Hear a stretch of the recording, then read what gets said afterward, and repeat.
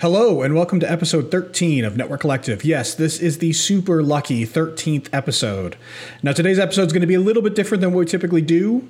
There's no guest with us today. It is just Phil, Yvonne, and myself. So in this episode, we're going to be taking a look in the mirror, warts and all, discussing some of the things that we may say or do as engineers that, well, maybe we should reconsider. So you have about 15 seconds to settle in, grab yourself a drink, and get comfy, because we're about to get started.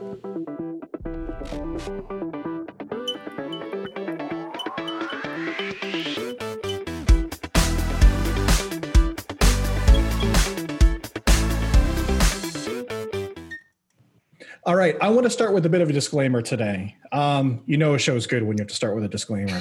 Right. So first, we're going to be talking about a lot of trends and generalities today and what you might call stereotypes. We fully understand these don't apply to everyone. Maybe none of them apply to you, in which case, awesome work, keep it up. I think it's safe to say that some or all of these have applied to us at least at one point or another, though. These are things that we just see happening over and over again in our industry, so we're going to take this opportunity to have a conversation about them and hopefully move the ball in a positive direction. So without any more introduction, interruption, or disclaimer, let's get to the first topic. I want to talk about ego. So when it comes to engineers, ego is really, really interesting. And the first thing around ego that I think we want to talk about is this idea of hero mentality. Yvonne, do you have any experience around hero mentality? I think it's interesting that you looked at me, Jordan, when you brought up ego. But, yes, there's no statement in that. Now, come on. I know. I think it's more interesting that you didn't look at me. But anyway, for what it's worth. Early in my career, I really struggled with that hero mentality. I think part of it was I worked in an organization that valued it. They made a big deal about the fact that they didn't pay anybody's salary, that they paid them hourly because they wanted to pay them for the hours that they worked, and they expected you to work 50 or 60 hours a week. Yeah, it is. So you got paid for it, but at the same time, there was this cultural expectation. I was young, I was female, I didn't fit the standard picture, and so I really felt like I had to prove myself. And early on, I started off as a web developer, so more Linux, web servers, LAMP stacks. And I mean, I wouldn't go get a package to install LAMP. I would install it myself because my way was the way. And of course, if I did it by hand, then I could be sure it was done right. No, isn't some of that, I want to stop there for a second. Isn't some of that good though? Sometimes understanding the underlying, right, and kind of taking the hard path is a good thing. Why do you bring that up as a hero mentality thing? Because and this is back in the day, right? All the servers were physical, they weren't virtual, but we had 4 Linux servers that did DNS and web hosting. And instead of making all of those exactly the same with some sort of package management, I did them by hand, which meant that there were slight variations and there were slight errors. And frankly, I just wasted a bunch of time because there wasn't any value add out of what I was doing. But for me personally, as a 22-year-old, it felt like I was accomplishing something and that it gave me value and added value to the company. And of course, I realize now that that's not the case. But I think sometimes we want to have our hands too deeply in it when there are tools we could use. We almost feel like using a tool to simplify or to automate or to consolidate is cheating, and it makes us lesser. I want to add something to your list: support. Oh, yeah. I've found a huge hesitancy to call support personally. Oh, yeah. I want to solve the problem. I can figure this out. Mm-hmm. This is not going to stump me. I'm going to get it. And the reality is that, sure, I probably can figure it out. It's going to take me 40 hours. Whereas if I'd called the TAC engineer who's seen this 3,000 times, it could solve it in 20 minutes. Yeah. So, just not to derail your statement there, but I think support belongs in that list as well. So by hero, do you when you ask your question, Jordan, correct me if I'm wrong, hero would be somebody who wants to save the day and get the job done on their own, doesn't want to reach out for support, and wants to go above and beyond to get noticed and all those kind of things. Is that what we're talking about here? I think so. That's kind of how I've seen it. Okay. Let me be a bit more transparent about that. That's kind of who I was. Still am at times, just to be honest. Yeah. Right. I think that, we look up to people who can get things done, and we look up and we want to be able to be seen as competent, and we want to be able to prove ourselves, all the things that Yvonne said. Yeah. And it's hard sometimes to do that. There's this mentality of pick yourself up by the bootstraps, you'll figure it out as you go. And while sure, that may be true, and yes, you can do that, it may not be the best possible way for the company. It may even not be the best possible way for your career. And so, yeah, it's that hero mentality that kind of gets in the way. Now, there's a balance here, right? Because you do need to have competence and you do need to have some level of independence. So there's something about finding a balance, right? That's got to sit in the middle. Yeah. But I think we see hero culture. It was interesting that Yvonne brought up her company who encouraged that. I've seen that as well. Like, the places that need 10 people to operate, but operate with 6, because that's just the way that it is. And then the 6 all stand up because they don't want to be the one left holding the bag, right? Sure. They don't want to be the reason why things failed. And so then they do the work of 10 people and it all succeeds. And guess what? That gets ingrained. Yeah. The culture then becomes that. And so I think it's a problem. I see it all the time. Mm-hmm. My experience. I was just going to say there's a really significant negative consequence from that behavior long term, though, and that is your team as a group doesn't learn to think strategically. They're always in react mode, fight or flight. I'm an adrenaline junkie. I want the rush of jumping in there in the middle of the night and fixing it. And that can be something that we get hooked on but we do that at the expense of, frankly, stability. Because if you think ahead and if you plan and you architect your solution, it will actually be much more stable and you'll get to sleep more. This is a really good point, because I've found the longer that I've been in this industry, the less I actually physically do and the more I actually plan. Right. So that time that I spend that it previously would have been, I can get this in 5 hours and it's working and functional and now it's in production. And then spend the next 3 years, applying Band-Aids and whatever. If I spent a week getting that into production instead, and then I don't have to touch it for the next 3 years, that's a much better solution. Yeah. I mean, my experience with that was when I was with VARs. And so I completely hear that, Yvonne, and Jordan as well, wanting that rush. And there's still a part of me that does want that a little bit. And doing those massive cutover projects where, everything is going south and you're doing the Hail Mary and saving the day. It's awesome. There's sometimes a bonus check involved too. And, your skill set grows. So there's a lot of appeal there. But I don't know. When I was a kid, my dream wasn't, I wonder what I could do where I could work as much as possible to the neglect of my family and my friends and my health sometimes. And then, I'd make decent money. Now, that wasn't my dream. So now that I'm getting a little older, right, and pushing 40, I'm thinking a little bit differently. So that's something that I struggled with for a long time. And now, just for the first time in my career, I'm I'm definitely thinking, what can I do to make my life easier and work less, but have the same productivity? So, working smarter, not harder. And that's hard to do. But I have to admit that even now, I still do a little compare and contrast with other engineers, whether they be coworkers or colleagues. Like, oh, you did a 16-hour cutover. I did a 30-hour cutover. I guess I'm the man and save the day, and that's silly. What if you're just really that good and you got it done in 4 hours in the time allotted by the project manager? So in any case, I completely hear that. And the hero mentality just doesn't make any sense if you think about it from a business perspective, right? Right. Yeah. So another topic on ego that I kind of want to chat about as well is this idea that being a good engineer makes you good at everything. Right. And so I've seen this. And so Phil, I don't know if you've seen that. You seem to be agreeing with me. So you have any thoughts there?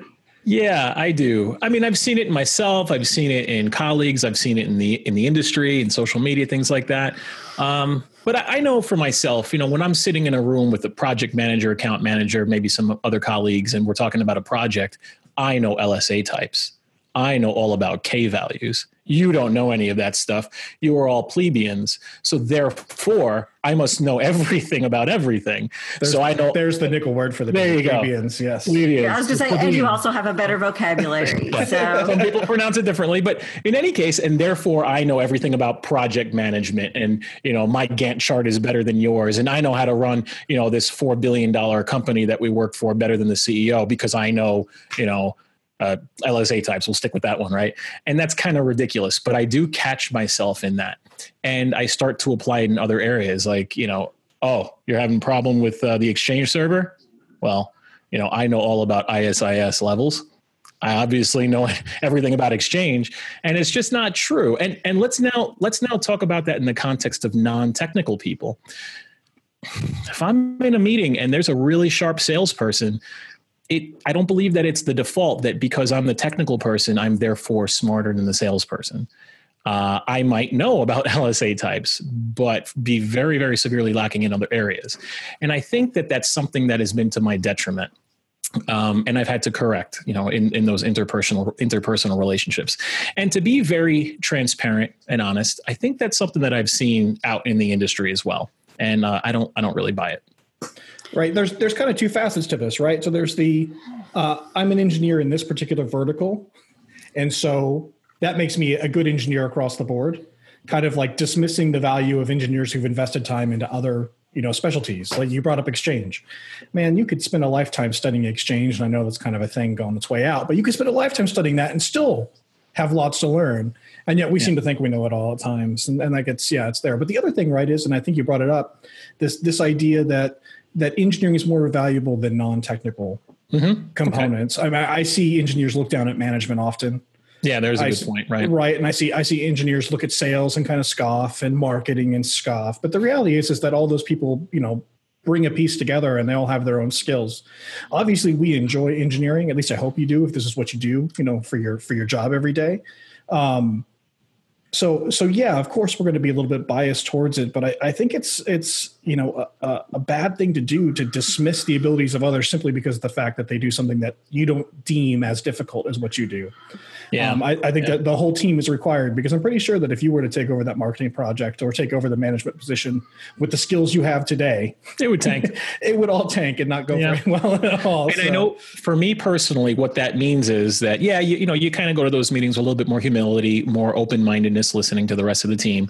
But what that means for me in a very practical sense, and this is just me personally, so take it for what it is. When I go back to my desk and I'm with my coworkers, or back when I was with a VAR and I'm going back to the home office, I'm not just, now that I'm out of it, of course I would never make fun of anybody during the meeting, but I gotta carry that to now to my cubicle area, or, to my main office when I'm not at the customer site, and continue to be respectful and to continue to speak highly of people that we're working with, and not immediately default in like, let's just bash all the marketing people because they have no idea what they're doing.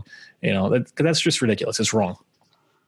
I will say, I feel like I have to say, Dilbert exists for a reason, right? I mean, we see the pointy-haired manager, and there are some cultural things, and we've all seen that. But I also think if you've ever tried to lead a team or manage a team, what you find out is that when you're an individual contributor, all you have to think about is your work. And so you can go very deep.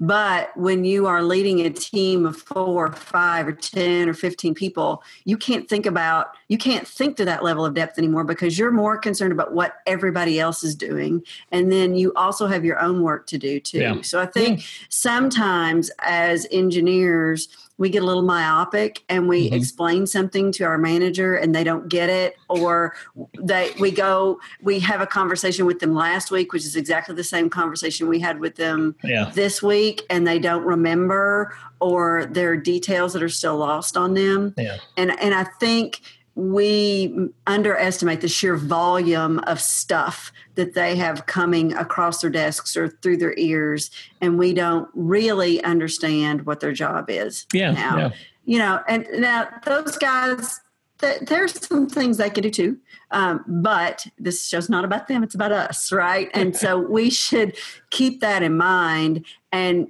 communicate either maybe verbally, but also in a bulleted list. It's like, these are the highlights, because sometimes we can go so deep that their brain just clicks off, because I don't need to know about LSA types, right? Tell me what I need to know. Yeah. And I think we fall down sometimes because we provide data and no analysis. We say, here's all the data, and we expect them to make that extra leap and do the analysis when they don't really have all the depth to do that as well as we do. And we do ourselves and our organization and our leader a disservice when we behave that way. Yeah. Do you remember that Saturday Night Live episode when Jimmy Fallon and I don't know whoever else, and he's the IT guy and he's trying to help somebody, gets frustrated and he's like, move, and then pushes him out of the way and starts doing it. You remember that from a few years ago? Yes, absolutely. We as engineers, we have our own thing. This could be, instead of the network collective, this could be the project management collective. And there could be a bunch of PMs. Sorry. But there could be a bunch of PMs saying, I can't believe those engineers, they're always just like, they think they know everything and push you out of the way. So, I mean, we do have our own thing in the engineering realm, I guess that's what the show is about, right? Looking in the mirror. So. Right. We do plenty of finger pointing, I think, in our day-to-day jobs. Yeah. I think it's good to be a little introspective from time to time. Yeah. I think it's interesting as well that it kind of just keying off of what Yvonne said, that we tend to give other engineers a lot more grace than we give people in other fields. Right. So like if a manager is incompetent, we just dismiss them. Or if we feel that they're incompetent, I should say, we have a bad experience. But if another engineer has some level of incompetence, but they've shown competence in other ways, like we pull them, to our side. We help mentor them. We want to teach them, well, actually, it's like this. Where for a manager, it's just like, we don't forget you. I don't want to deal with you. Like all management is bad. That guy needs to be fired. He doesn't know what he's doing. Yeah. And I think there's a bit of just not understanding. And so I tend to believe that everybody can deserve a little bit more grace than what we tend to be willing to give. Immediately. That's just a general life thing. But I think it becomes easier when we're familiar with, I recognize that because I've been through that. Maybe it was a few years ago and I'm not there now. Whereas I haven't been through, or, I'm saying this from the point of someone who's only been an engineer, but I haven't been through that management track. So I don't understand how someone could trip and make that mistake. And so I end up being a lot less forgiving for it. Yep. So there's another thing here, I think, that kind of corollaries to this ego thing and maybe be a little bit different. And that's information hoarding. And it's not in our notes. It's something that I just thought of, right, is the idea of information hoarding. So I've seen this, and I wouldn't say it's common or widespread. Maybe it is. I've seen it from time to time, but I've seen one way that people have made themselves feel important is to be the only person who knows something. Right. And sometimes it's related to job security, and sometimes it's related to wanting to have that, that ego of being the guy who can do that thing. But what do you guys think about that? Absolutely. Sorry, Yvonne. I have a Go for it. I was just going to say in a group chat today, I saw somebody type about a person who is always able to jump in and fix a problem, but then he only really reveals about half of what he really did to fix it. Nice. Right. So I'm going to give you a hint and I'm going to tell you part of it, but I'm not going to be transparent so that I can bring you along with me. Yeah. And that's frankly destructive behavior. It tears down the team. It doesn't make anybody better. And it really, in a lot of ways, diminishes your value when you do that. Yeah. Well, it makes you stuck. So this is the thing that I was always taught is that, if you can't be replaced, you can't be promoted. Right. So if you have any aspiration in your career to do something more than what you're doing now, don't hoard information because you're just going to get yourself stuck there. And so, along those lines, I think a lot of people, when they look at it from a career stability perspective, maybe it's a good strategy if you're completely comfortable with what you're doing and you don't want to go anywhere. But at least that's not me. I'm not interested in staying stagnant. Right. So I always want someone else who knows what I can do so that I can always move on to the next thing.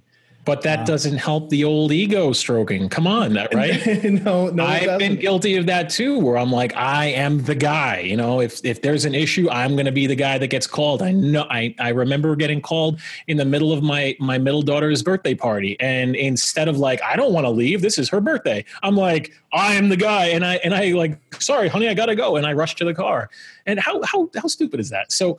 That team sharing stuff, that makes sense. It is good and it does build everybody up. And as that wave goes up, everybody in it goes up. I get that. But in our human condition, in our human frailty and the nonsense of the complexity of our minds, no, it doesn't feed our ego. And I'm still guilty of that even today, even though I know better. And I wish I wasn't.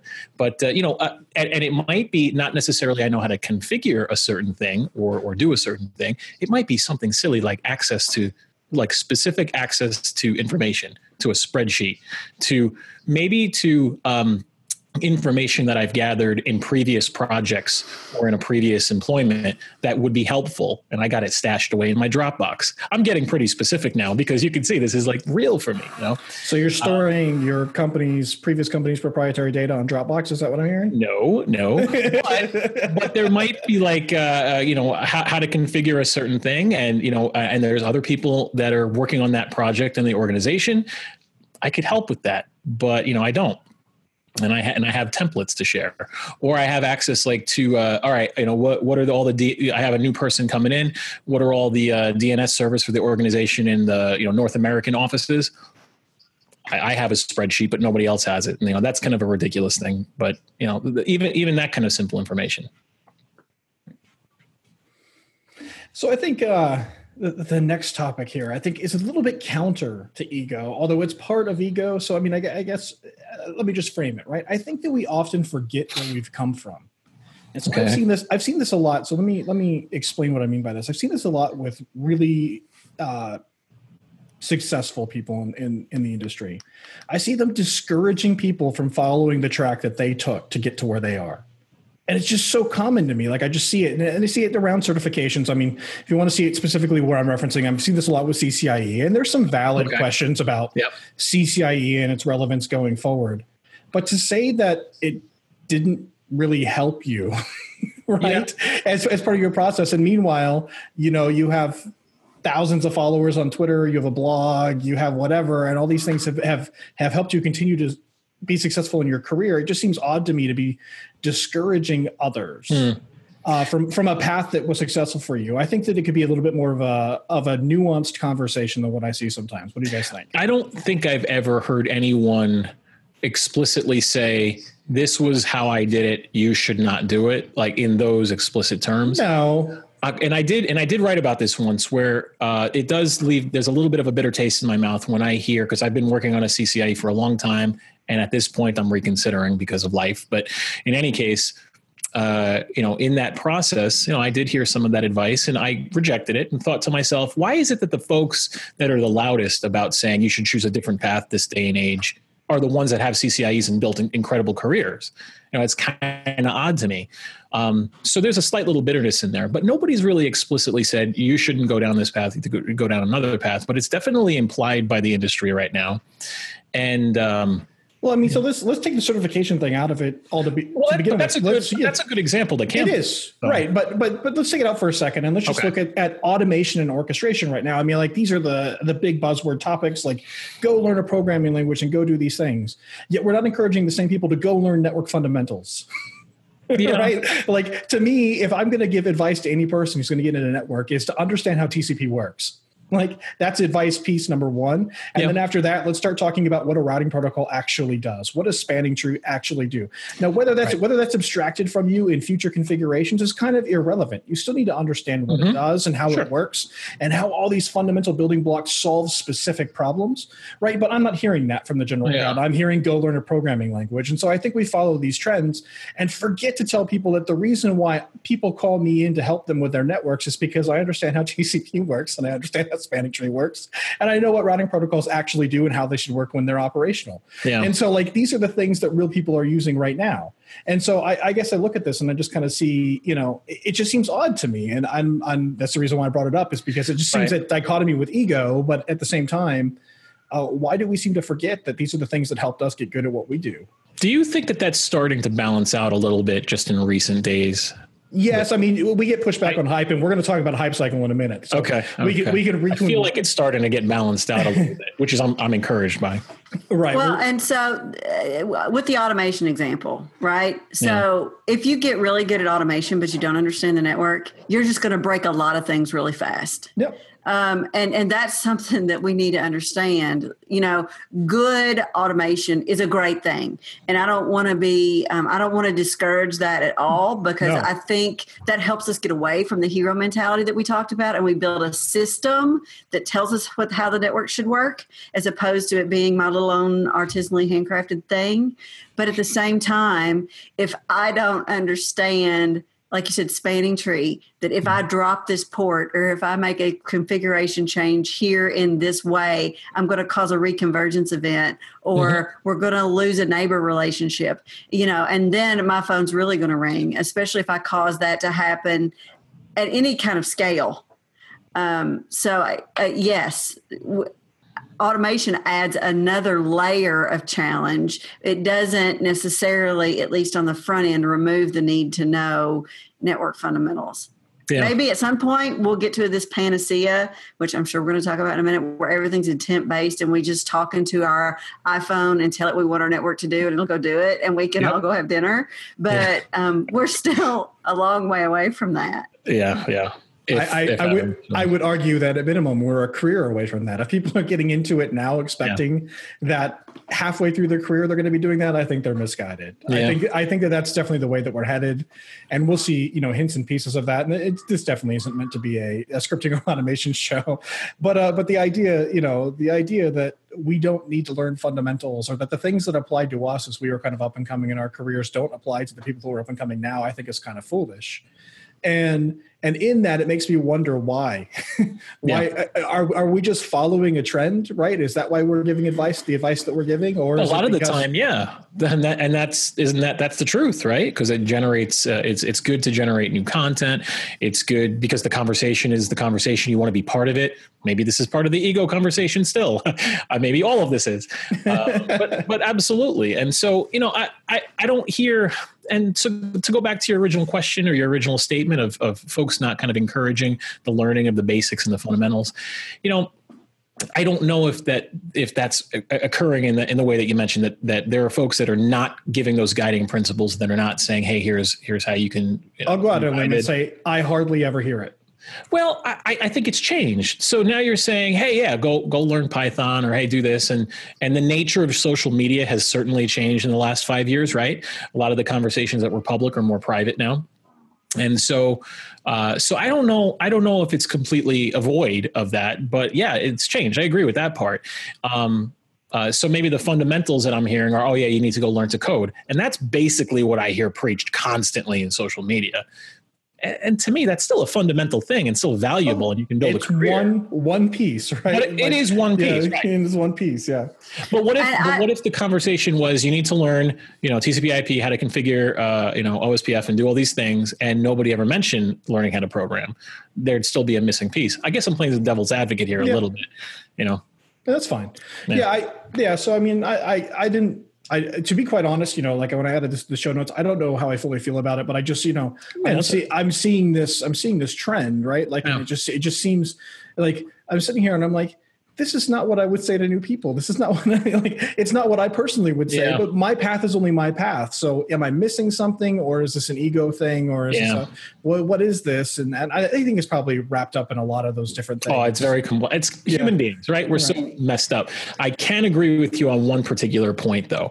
And that's this idea that the folks that do kind of stand out in my mind as driving home this mantra lately have built their careers on traditional networking and probably still do in the back end. Maybe there's a mixture of things going on.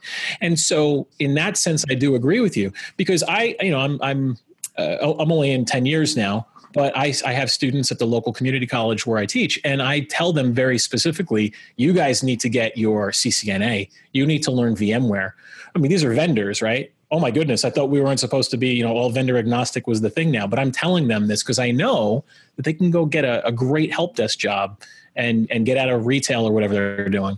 So that in that sense, like the folks that are out there that are making a great living, that are putting cool stuff out there, that are doing really interesting projects, there's kind of a disconnect between how they built their career, what they're doing right now, and then what they're saying, because that stuff is still valid. Is that kind of more what you meant, Jordan? Yes, absolutely. You said something in there that is going to more solidify my point. And as you called it, legacy network, but we are not removing IP. We are not removing TCP or UDP from our network, right? Like the fundamental things, the things that are fundamentals are not legacy. They're the things we're still using. They're still in our networks. Wait, I don't think I said legacy though. You did. You said or traditional, maybe traditional. Fair enough. Right. So the idea is, we're looking at abstracting them away, but that doesn't mean we don't need to understand them.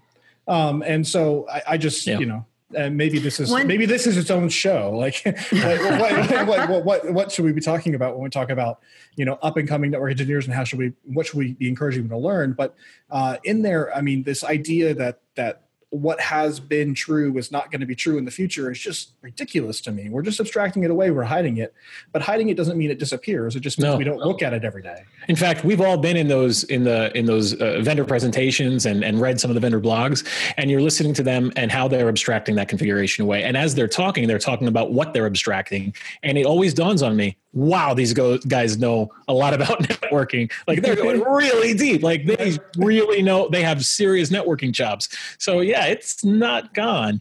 And yeah, this could definitely be its own show. Okay. So we won't harp on that one anymore. So, but yeah, that's a good one. Can I make one observation? Cause y'all haven't let me get a word in edgewise. Oh, I'm sorry, Yvonne. Yes, absolutely. Please. No, one thing that occurred to me as you guys were talking is that, and I think this is a human nature thing. I'm in the throes of raising teenagers who are learning to be adults. And it's easy for us who have been adults for a while to forget all the things that we had to learn to be adults. And I think that's a lot of what's going on in the industry, right? Like, you get into your career 10 or 20 years and all that stuff that was so hard for you in the beginning is just not hard anymore. So it's not on your list of things. Like, maybe automating our network seems more hard because maybe we've not all done that yet. But so I think there needs to be some balance to try and relate and talk to newer engineers. What are these guys that have been in networking for 2 years, 3 years, these folks studying for their CCNA, what are they struggling with, to try and help to relate to them? Because I think, like, I see my kids flip out every now and then over something that in my mind is like, really? Like, you should know how to do that. And then later I realize, oh, this is new for them. So it's hard. And I think we miss that even as network engineers. So. Yeah. Jordan, write some notes down. This is show prep for show whatever 20. Sounds good. Yeah. So moving on. We did talk about some human nature things in there, and I think that one of the things that we do is we get in the weeds. And we love engineering, but we don't love the other stuff that supports engineering. So let's talk about this, and this to me is really, really, really common. So I'm very happy to go out there and say, I see this all the time. And that's engineers who just do not have any of the other soft skills or some level of non-competence in that area. I mean, is this something you're seeing all the time as well? Or am I just running into? I'm pretty sure we could get rid of all the other, parts of the business. We really only need the engineers. We're the only that's it. Really counts and matters. And as long as I have my headphones, Hot Pockets, and my Mountain Dew, and leave me alone, we're good. No stereotypes here. None. No, but that's my favorite one. but things about things like communication skills, being able to do technical writing and documentation and. Being able to not drool on a desk as you're doing your work. Okay. No, but I mean, like that's the stereotype of the engineer, right? The engineer is like really, really smart, but can't take a shower. It's crazy, right?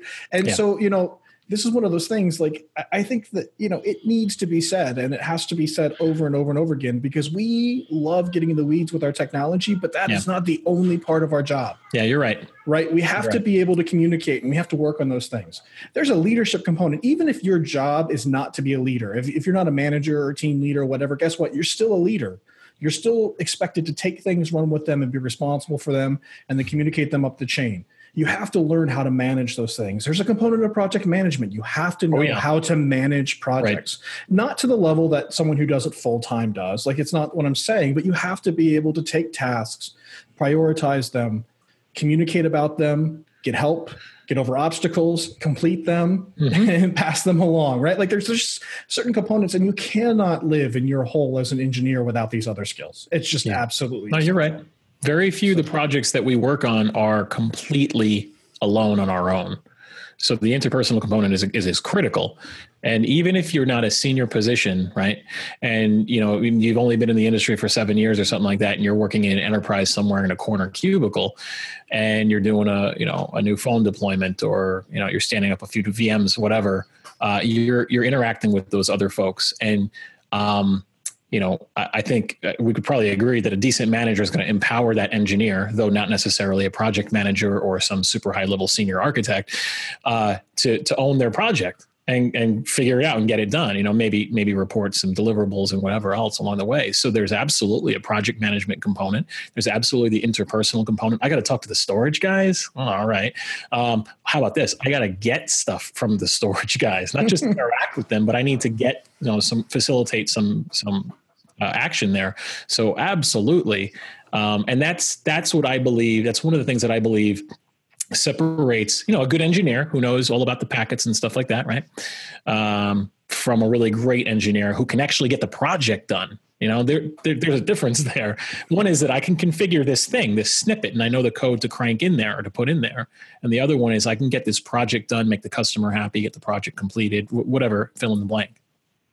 Right. One of the things, and this has become my hobby horse, because I get so frustrated at being in meetings with people, and then you get out of the meeting and they'll come over to you and go, this is never going to work. And they'll give you all these really thought out concepts for why it's a bad idea, but they sat in that meeting or they sat on that phone call and they kept their mouth shut the entire time. Yeah. And so they sit there and in their own minds, they are smarter than everybody else in the call because they knew it was going to work and they saw that it was not going to the right direction, but then they sat there and kept their mouth shut. And at some point, I do that. We have to have some courage to say, and not in an arrogant way, not in a, hey, I know better than you, but hey, I was thinking through this, and what about this thing? Is this going to work with that? And have we thought about, and I've never worked in an environment where somebody has been fired for asking an honest, legitimate question. Yeah, it's a good point. I've been that person who didn't want to say anything. And I know for me, I don't know about you or for anybody else, it's because I'm scared of being wrong and looking like an idiot. And so, yes. Absolutely. Back to ego. Yes, it's ego. Here we are, full circle. But what I've learned, and I hope I'm doing that less, because what I've learned, especially being part of the networking community, the social community, and talking about imposter syndrome and things like that over the years, is that if I'm asking a question, I'm probably not the only person thinking that, or it's not as stupid as I think it is. And if it is a stupid question, nobody cares that much.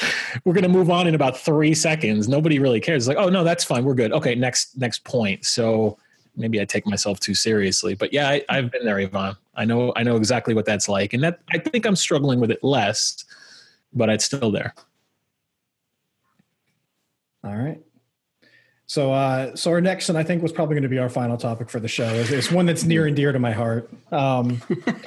Mainly because I just think it's all been pretty near and dear to your heart, Jordan. Felt like. Well, yeah, I'm passionate about some things, but yeah, it's this idea of the hype cycle. Okay. Right, and so we joke about it, like Gartner's got their chart of the hype cycle. I don't know if they invented. You just said Gartner. I don't know. Yeah, I know. Right. But we all, what is it? The trough of disillusionment is that the actual term for it? I love it. That's an actual technical term on that chart, by the way. But this idea that we spend an awful lot of time considering things that aren't coming for another 5 or 10 years. Like to the point where, and so I'll just throw it out there. This is what happens to me. Especially because I'm probably more tightly involved, right, with this community of bloggers and what are called influencers, which I'm not a huge fan of that term, but the idea of people who are generating content, and right, people like to talk and write and podcast about the new stuff, the exciting stuff, the things that are coming out, and so we all get talking about it and get super hyped up about it, and like we either love it or hate it, but that's all we talk about, and then we go to our jobs.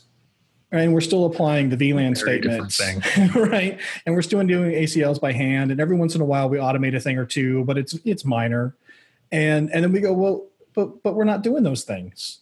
And we look, and it's like, well, the whole community is talking about it. There's got to be other people doing these things, and there probably are. But yeah, I think we make a bigger deal out of these new things than what they really are. And then I think we end up being discouraged with our jobs, and not just us. And so I say us collectively, the three of us are part of this community where we have this podcast and we talk about things all the time. Right. And so we are part of this community, but even we get discouraged, but I think even more so the people who are watching, listening, and consuming the content are getting discouraged because they're going to their job every day and their job is doing traditional networking, right? Like the things we've done for the past 25 years.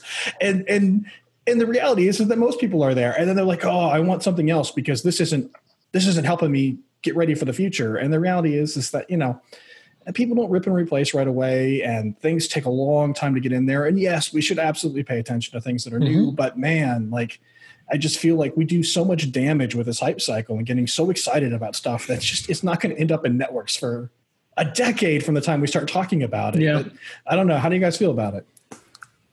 Well, I can think of a few exceptions. You want to go first? No, go ahead, Phil. Go ahead. I was going to say, I can think of a few exceptions where it sort of like broke out of the gate, and now a lot of people are doing SD-WAN, and a lot of people are starting to automate sections of their network, if not their entire access layer, for example. So I think there are a couple of exceptions where we're seeing that.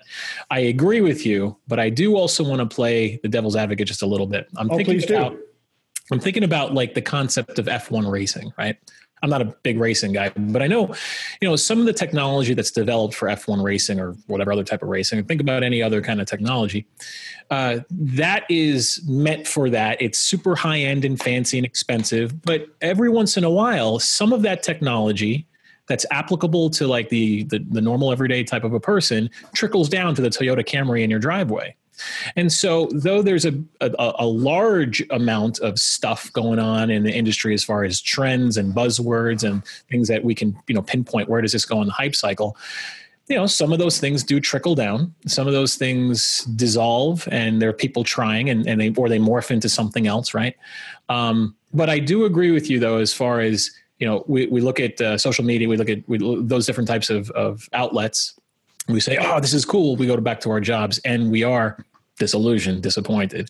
I experience that all the time.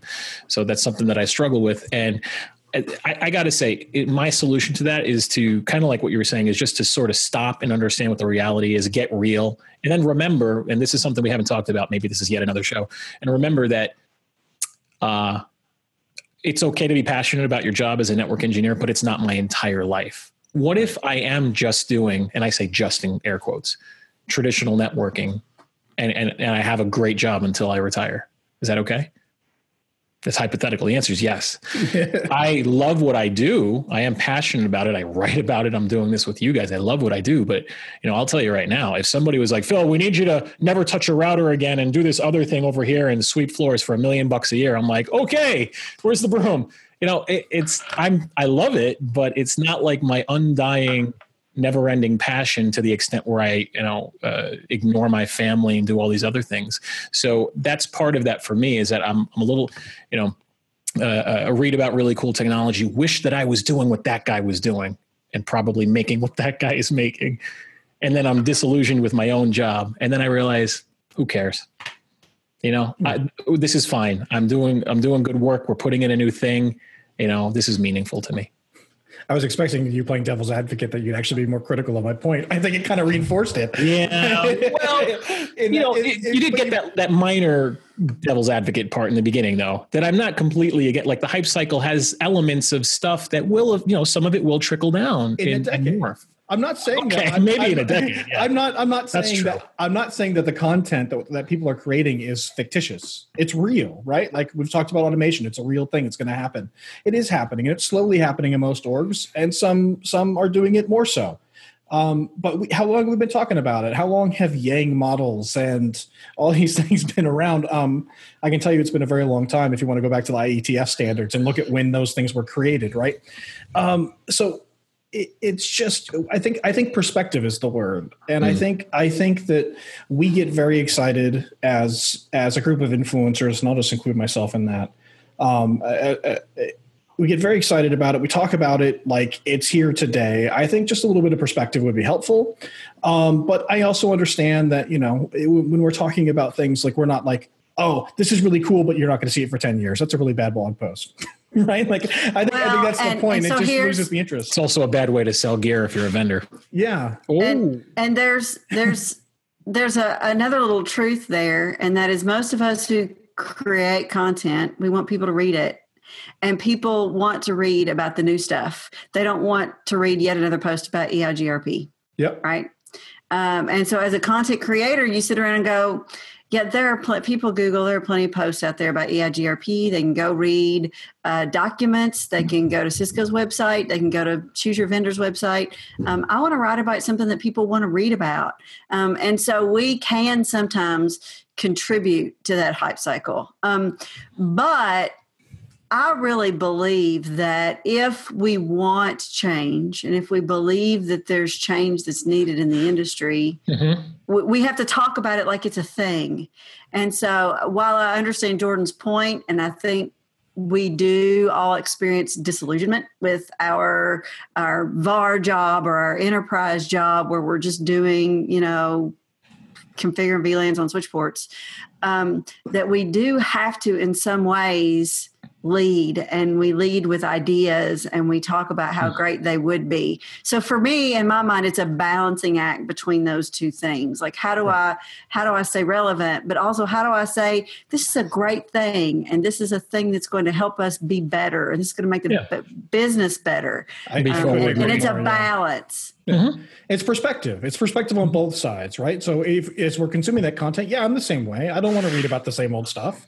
I want to read about the new stuff. And so when I read, I'm reading about things that I don't know about, which tend to not be traditional networking. Sure. Right? They tend to be things that are newer.